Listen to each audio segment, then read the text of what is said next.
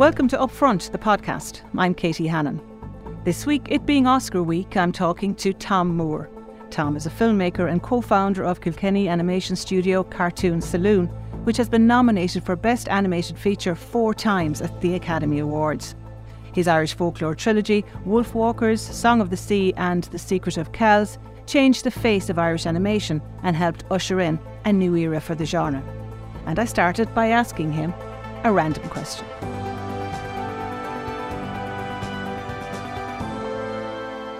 Okay, number 16 here is, tell me something I don't know about you. Something you don't know about me? When I was a teenager, I had a part-time job in a hairdresser's. Were you any good? No, I was just like washing hair and sweeping the floor and folding up towels. But I was also like a part-time superhero, so that kind of made up for it.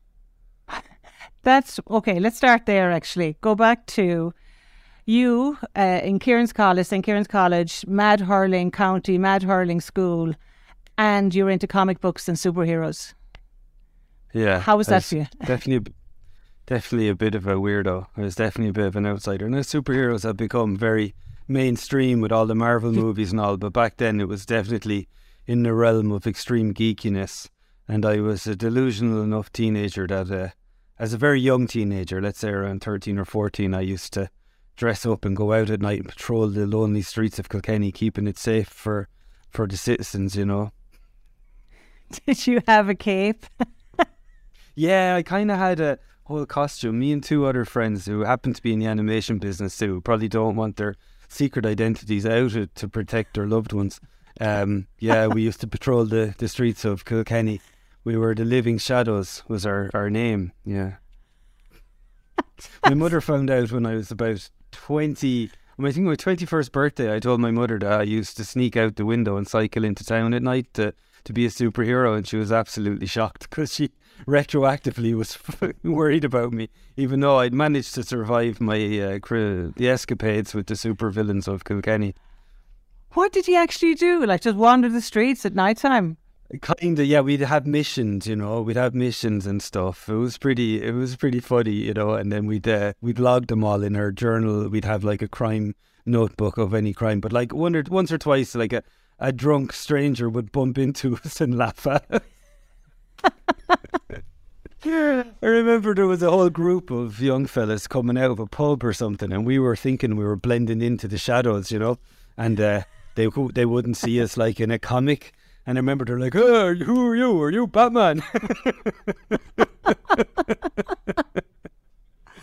Oh my God. Lads, it was bad, yeah. It was bad. We were some kind of a mix of the Teenage Mutant Hero Turtles and Batman or something we had in our heads, you know.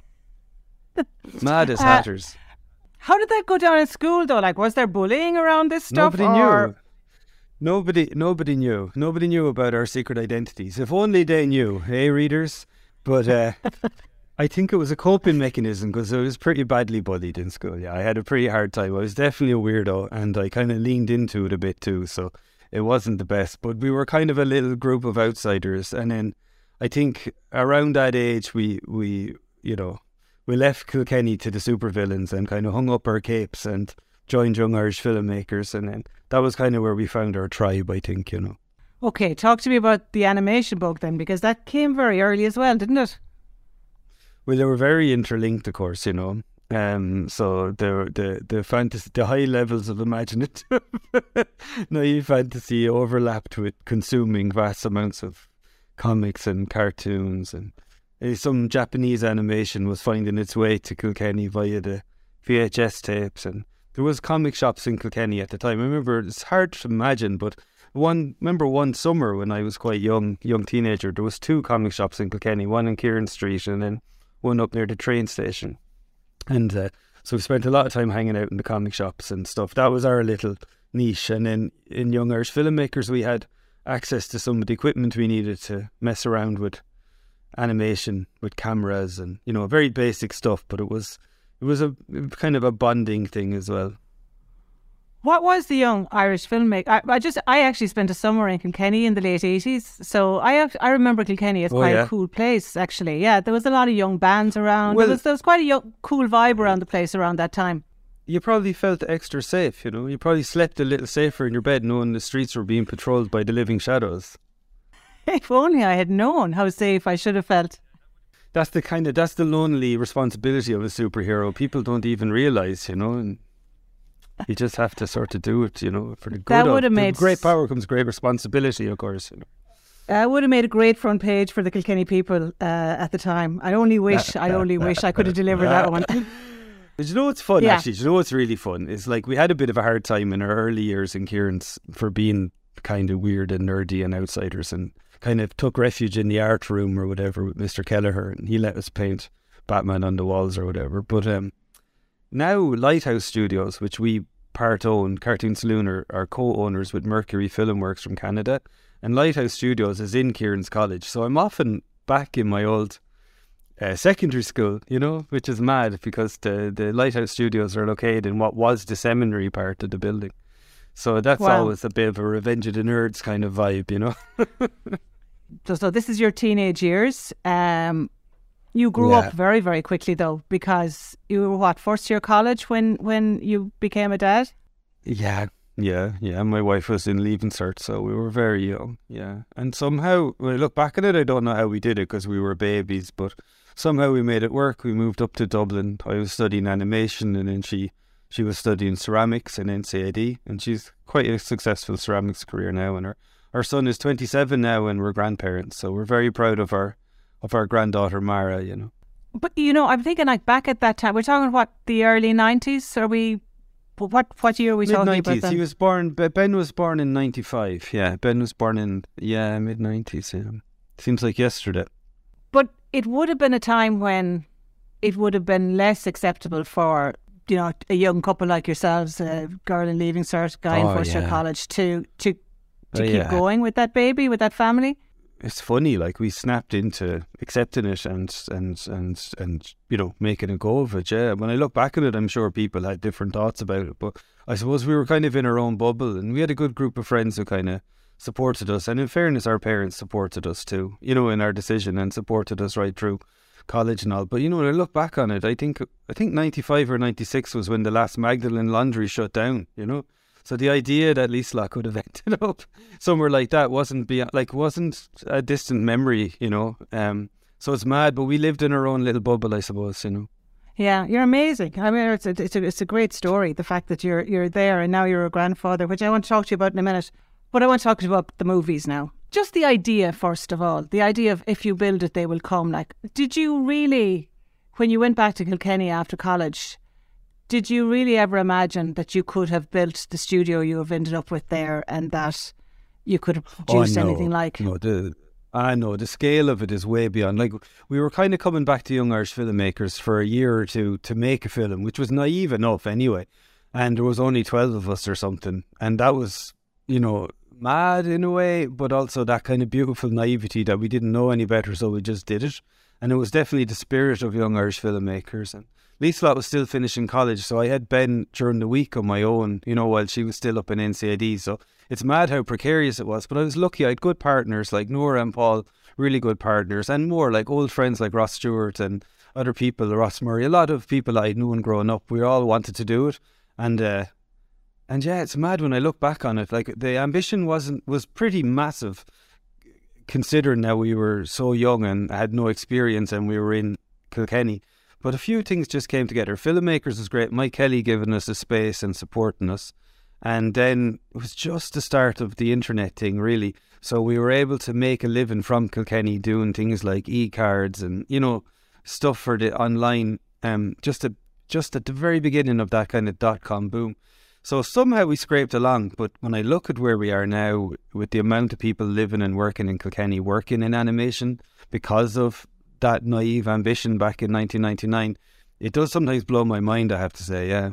How many at the height, like when you're at top production with a feature, say, like how many people are we talking about?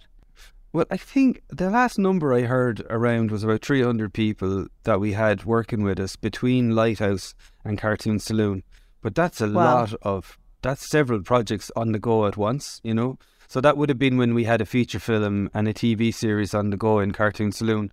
and maybe Lighthouse might have had 2 or 3 TV series on the go, you know. So between the 2 animation studios, it does blow my mind, I have to say. Sometimes I look around, we'd be in Billy Burns or the back of Ryan's or something, and I look around and go, God, we managed to drag all these kind of arty nerds here so that we could have a gang to hang out with, you know. It's actually extraordinary. Like, it's just extraordinary that you could start from zero and get to where you've landed with this.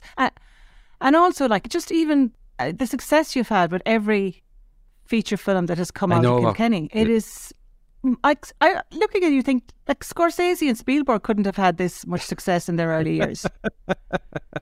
Seriously. Know, yeah. It's wild, all right. And I suppose we would have looked more towards animation, and it definitely, even within that, like, most people would have imagined that and I think I did for a long time too. I think the first 10 years or so, until Secret of Kells was released, it was hard to kind of believe that this was going to work out, you know. And even after Secret of Kells came out, our first feature film, there was a little bit of a sense of like, okay, we've done that, so should we just pack up and now go and get real jobs, you know? But we kept going, and it was amazing. It's amazing to me, the power of that. And I remember Mike Kelly in Young Irish Filmmakers had a quote, which I can't remember what it was exactly, but it was something along the lines of, there's power in doing. You know, whatever you think you can do it. Because by getting going and starting, there's a momentum, and people see you're doing something and they want to join in and stuff. Whereas you can spend a long time saying, oh, if only things were more aligned, I would do it, but I can't possibly, you know. So the mad naivety of youth seemed to spawn enthusiasm in others, and people wanted to join the gang, and, you know. It was as well, I think, a hopeful time. The mid-90s in Ireland generally was a time where there was, like, possibilities. Like, it was, the 80s were in the rearview mirror. There was a sense that we were, you know, top of the world there. The Celtic Tiger. Yeah, there was a Celtic Tiger feeling, and there was money sloshing around. Like, we didn't have much money, but at the same time we were lucky. You know, we had FOSS grants, and that helped us kind of tick along. And as I said, the dot-com boom was happening. And although a lot of our friends and contemporaries were making a lot more money than us and buying houses and driving fancy cars and stuff, it was still possible for a bunch of 20-somethings, early 20-somethings, to kind of scrape along and get something going. And I wonder what the environment is like now. I wouldn't say it's as forgiving, you know. It was a great time. It's funny, it was just last week I was over in Paris with my wife Lisa-Lot, and we went to see Morrissey, you know, from the Smiths. And it was funny, we arrived late at the gig because the plane was delayed and it was all dark. And so we went in, and of course he was singing all the stuff from our youth, and we were in the nostalgia, and it felt like we were in the 90s again. And then when the lights came up and we looked around, it was mostly grey-haired, middle-aged people like ourselves, you know. And it was just amazing how transporting it can be, music and stuff, back to a time. And it's mad to think, yeah. And it's nearly, like, it's coming on 25 years or so now. It's mad, yeah. Tell me about that first Oscar nod. That must have been some buzz, was it? It was wild, all right, because as I said, after Secret of Kells was finished, we kind of hit a rough patch. It was around 2008, 2009, and as you know, the Celtic Tiger had well and truly sort of gone from a roar to a whimper by then, and the world was in recession, and we had released this film, and, you know, it had great reviews and had won awards and stuff, but it hadn't done a lot of business. And so we were kind of, you know, dusting ourselves off and not really sure what was next. And so it was a massive endorsement of all that work we'd put in. And I remember thinking it sort of meant that I hadn't wasted my 20s after all, kind of thing. But it came out of nowhere. We had no idea. We didn't expect it. And it really was a massive gift from the universe. And the fact that there were fellow nerds over there in Los Angeles in the Academy who saw what we were doing and appreciated what we were doing and took it upon themselves, like a lot of volunteers almost. There was an animator called Jamie Bolio who'd worked in Disney and stuff, and she saw our film when she was in Scotland, and she started literally handing out DVDs to other members of the animation industry, including Academy members and stuff, and word of mouth buzz got us a nomination, which is a massive fortune, you know. It was great, and it really made us commit to keeping going, you know. And again, I doubt if that would happen now, because now it's such a professional operation, getting yourself before the Academy members again, you know, that it's huge amounts of money and time and energy tends to go into that now. But well, it was even then. The mad thing was, it was even then, and it just shows that, like, even like what I've discovered since I joined the Academy. Of course, there's the famous actors and the famous directors, but the vast majority of the Academy members are fellow filmmakers, you know. And when they do see something worth celebrating, they tend to want to celebrate it, you know. And definitely in the animation branch, there's a lot of people who are enthusiastic to discover independent talent and stuff, you know. But it is getting harder and harder, I will admit, yeah. A line I never really expected to hear out of a Kilkenny man was, since I joined the Academy. That's another thing. I think Kilkenny per capita, Katie, sorry to cut across you. Now that I think of it, we have so many members now here in Cartoon Saloon, so many Academy members here in Cartoon Saloon. I'd say we must have one of the highest head counts of Academy members in Europe here in Kilkenny. It's mad, you know. That is mad. That's a mad idea. I love it. The style and the reason, of course, that people were putting and handing over DVDs of it was that it was such a unique style at that time. It's such a mark of you know, that Celtic kind of background, the hand drawn at a time when the whole CGI thing was you know, just everywhere. Did you have a sense at that time, or did people come to you and say, listen lads, you're going to have to get with the programme here? Or was it always something that you were committed to? We were always committed to it, and there wasn't much debate within the studio about that, because that's why we'd come down to Kilkenny, because there wasn't really jobs in hand drawn, definitely not in Ireland. Where there might have been actually in the 80s, there was American studios here that maybe inspired us when we were kids, seeing that stuff was being made in Ireland. They were all closing down, and in fact we bought all the desks and everything, the animation desks, from one of those American studios that was closing down. They definitely thought we were mad as hatters or whatever to be starting off trying to make a hand-drawn film. And then there was this we kind of stuck at it long enough that it came back around, and I think it was refreshing for people. By 2009, 2010, in America, like another guy who went to Ballyfermot College in Dublin, a few years ahead of me, Richie Bainham, just won his second Oscar for the second Avatar. But back then he had just done his first. I remember meeting him over there, and it was kind of amazing because that was the cutting edge of CG. And we were both nominated the same year, and we had kind of stuck to our guns, and we're still even drawing on paper with pencils and stuff. And he loved to see, and I think he was another one of the cheerleaders on our behalf over there in Los Angeles, because he was sort of amazed and delighted to see that something sort of retro like that could be recognised. But I think it was also a recognition, as you said, of the kind of the Celtic folklore, the Irish folklore. It was a surprise to everyone. It was something refreshing. And you think you see that a lot, that the business tends to honour people that go for something bold and different rather than copying everyone else, you know. Yeah, no, it was so special.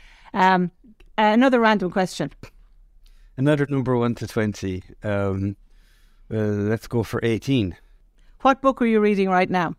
What book am I reading right now? It's called It's Lonely at the Centre of the Earth. It's an autobio comic by an amazing 23-year-old cartoonist who's stuck. She's released a book last year during the pandemic that was really successful, and now she's made a comic of her stuckness. What do I do as a follow-up?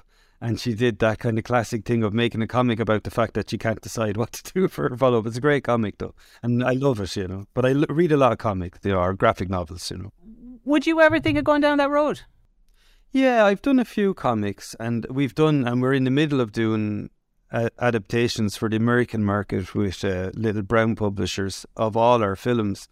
Into comic book form, and I always like to draw a few bonuses, because I always kind of thought I'd be a tattoo artist or a comic book artist or something. I never thought I'd end up in any way a kind of businessman, and so I always like to kind of keep a toe in that. So I do bits and pieces of it, but it's a fairly lonely job too. Like, to make a comic or a graphic novel on your own is really just you and the desk. And what I love about animation is the collaborative nature, that there's so many of us working together. I'm constantly inspired by the other artists around me, so that's what keeps me away from just going and doing comics. But it seems attractive sometimes too, because the other side of collaboration is there's a lot of HR and a lot of people to deal with, and you know.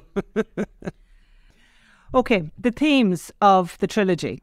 So we have The Secret of Kells, The Song of the Sea, and Wolfwalkers. Actually, I should tell you, we have a cuddly toy, a seal, which is very ragged looking now at home, which is called Silky, which one of my daughters has had since she was 4. And my other daughter said to me last night when I told her I was doing this, she said, "Oh my God, that was the first movie, Song of the Sea was the first movie that ever made me cry in a cinema." Oh, so, God, that's gorgeous. There you That's go. a great endorsement. Thanks for sharing that, yeah. I have a funny story about the movies like that. I was teaching a master's program there in Paris in the Gobelins Animation School because I took a sabbatical last year and was just drawing and painting and stuff in Paris. And I spent the whole year kind of mentoring this young person. And she wasn't that young either. I'd say she was mid-20s, you know. And her dad came up to me at the graduation and she said her first ever trip to the cinema was to The Secret of Kells, which kind of made me old and proud at the same time, you know. Yeah, no, they were great movies. And the themes, I was just going to say there, like earlier, they're odes to the power of art and love, aren't they? Like they are, art and love can conquer all. And storytelling. I think we make meaning of the world by stories, and the stories we tell ourselves and the stories we tell about ourselves can really change how we interact with each other, and it can change the world, I hope, you know. Is there something as well about the quality of hand drawn that you can somehow feel the emotion from the hand into the drawing that you'll never really recreate on CGI? Yeah, and I mean now we're facing some really interesting challenges with the rise of artificial intelligence in art and doing some really impressive stuff. And I think our response to it will be the same as our response back in the late 90s to CGI, is just leaning into what's special about the human touch. I think there's definitely an emotional connection for the audience. It might be a bit subtle, but definitely for the people making it, it's a different way of spending your day. Like spending your day drawing is it's to me is like a mindfulness practice or something. So it's definitely something I'd never want to give up, and I think that comes across to the viewers a lot of the time. And then on the other hand, I suppose there's something timeless about drawing. You know, like CG kind of dates fairly quickly.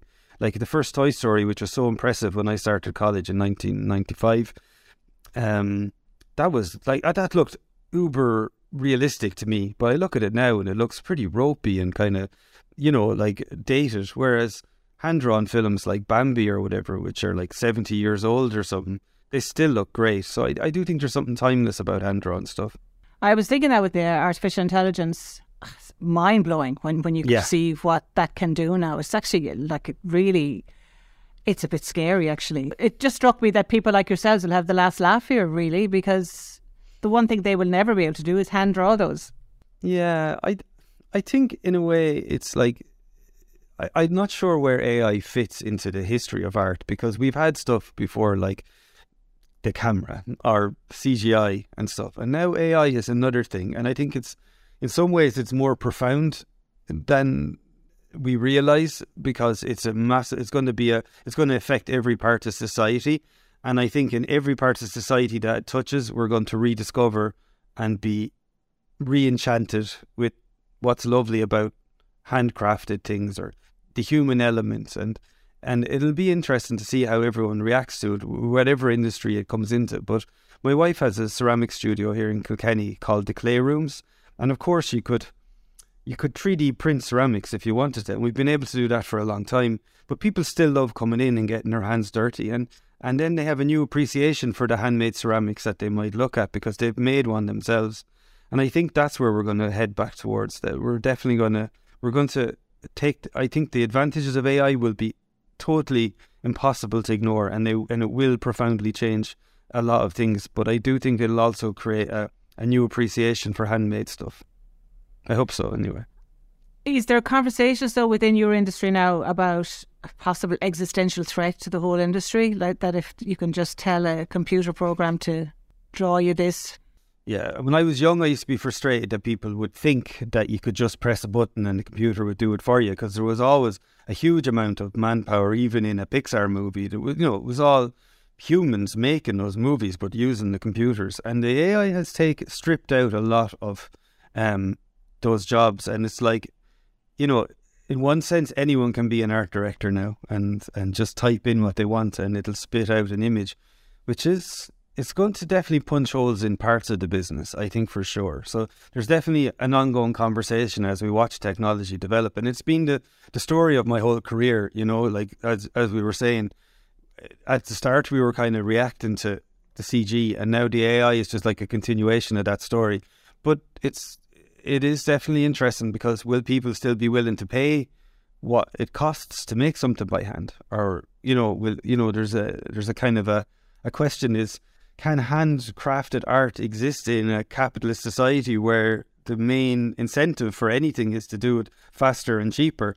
And you can't compete with an AI as a human artist. So we are kind of relying on a bit of a touchy-feely interaction with the audience. And, you know, we've been thinking about that a lot. Like, how do we make sure that the audience understands and appreciates what's different about what we offer than what could be created with AI? Yeah, it's a really interesting question, and definitely interesting times to be living through, for sure.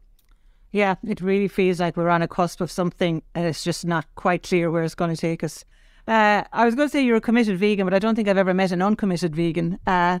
This is rooted in your strong views about animal rights.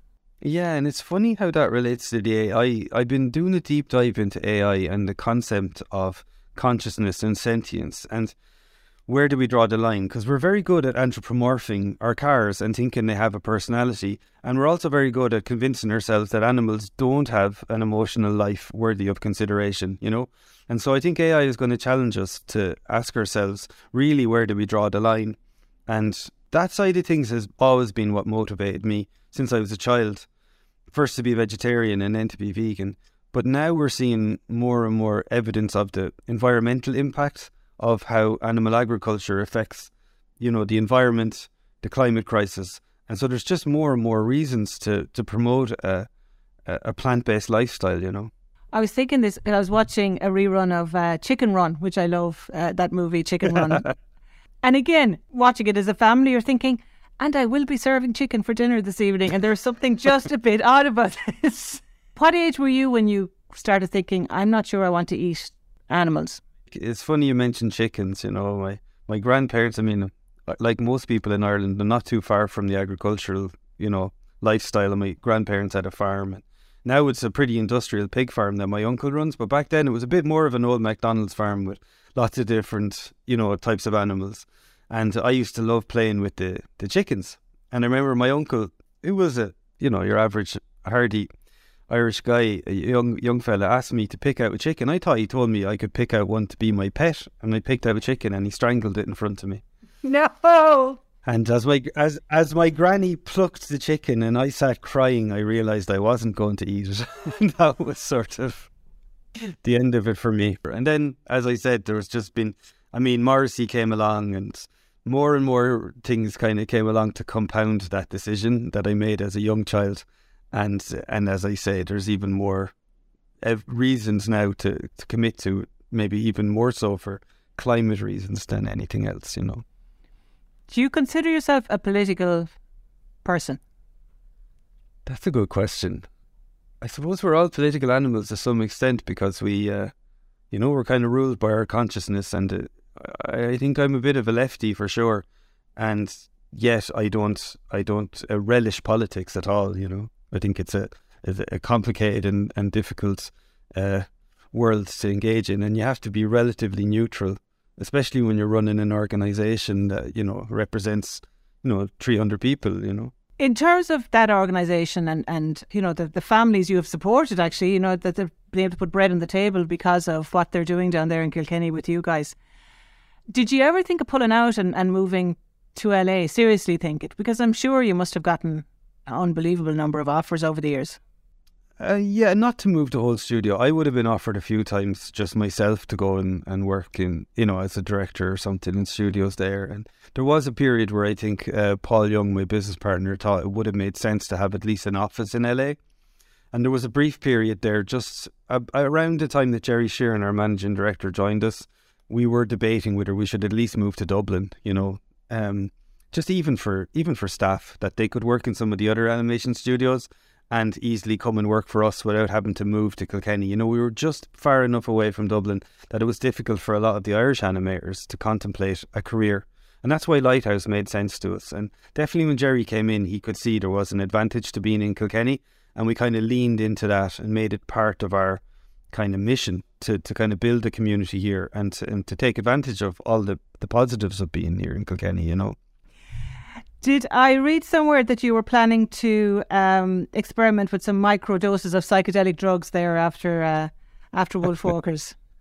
Oh yeah, all kinds of micro doses, and I didn't get much from the microdosing really. I was in Amsterdam for 4 months learning Dutch oil painting, and I thought I'd try the microdosing, and I didn't find much difference. And if I took enough that I felt a difference, I wasn't much use to trying to do any painting, you know.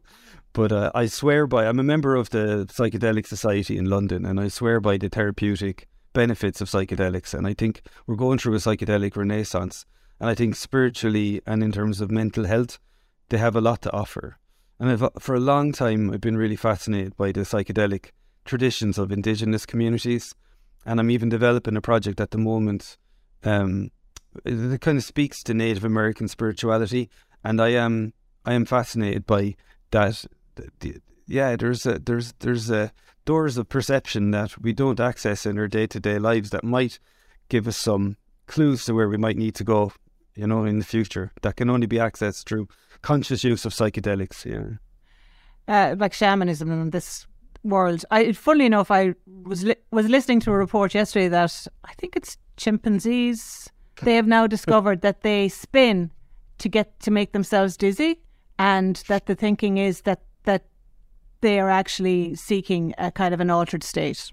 Yeah, and that's the interesting thing, that like there's this need sometimes to shake everything up, because we get very rigid in our thinking, and to be able to think laterally is going to be really important, I think, to survive in this century with all the mad stuff that's coming at us. And what I'm excited about with the renaissance of conscious use of psychedelics, I'm not endorsing people just going mad and dropping loads of acid, and I'm talking about, you know, very either taking inspiration from the shamanic traditions, or modern science is also pointing to conscious use of psychedelics as a problem-solving thing, as much as a therapy, as much as a spiritual practice. So it's very interesting, yeah. And for creativity as well, presumably. Well, I think creativity and spirituality probably owe a lot to, you know, the stoned ape theory. Do you ever hear that? The idea that we co-evolved with psychedelics, that some of our ape-like ancestors might have discovered some mushrooms or something, and it might have opened a way of thinking in their minds that led to religion and art and a lot of things that we hold dear, you know. Okay, we're back to our spinning apes now. You're a grandfather, Tom. How is that? I love it. I tell you, I was a bit freaked out to become a granddad at 40.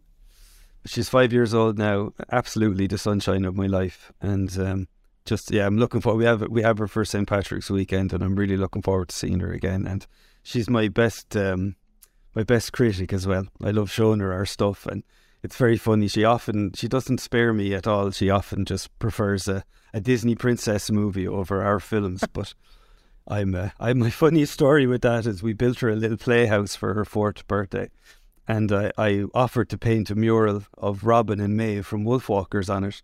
And she said, no, I want Elsa and Anna from Frozen. So I was put in my place. And I was at an animation event, and I met Jennifer Lee, who directed Frozen. And I told her this story, that I had a bone to pick with her, that my granddaughter preferred Frozen over Wolfwalkers. And Jennifer told me to tell my granddaughter that she prefers Wolfwalkers to Frozen, which was nice. That's brilliant. Okay, one more random question and I'll let you go, Tom. We'll go for 5 in honour of Mara. Tell me one regret you have in life. Oh, one regret I have in life. That's a good question. Never really putting the time in as a young man into like music, or I wish I'd really given it a bit more time, you know.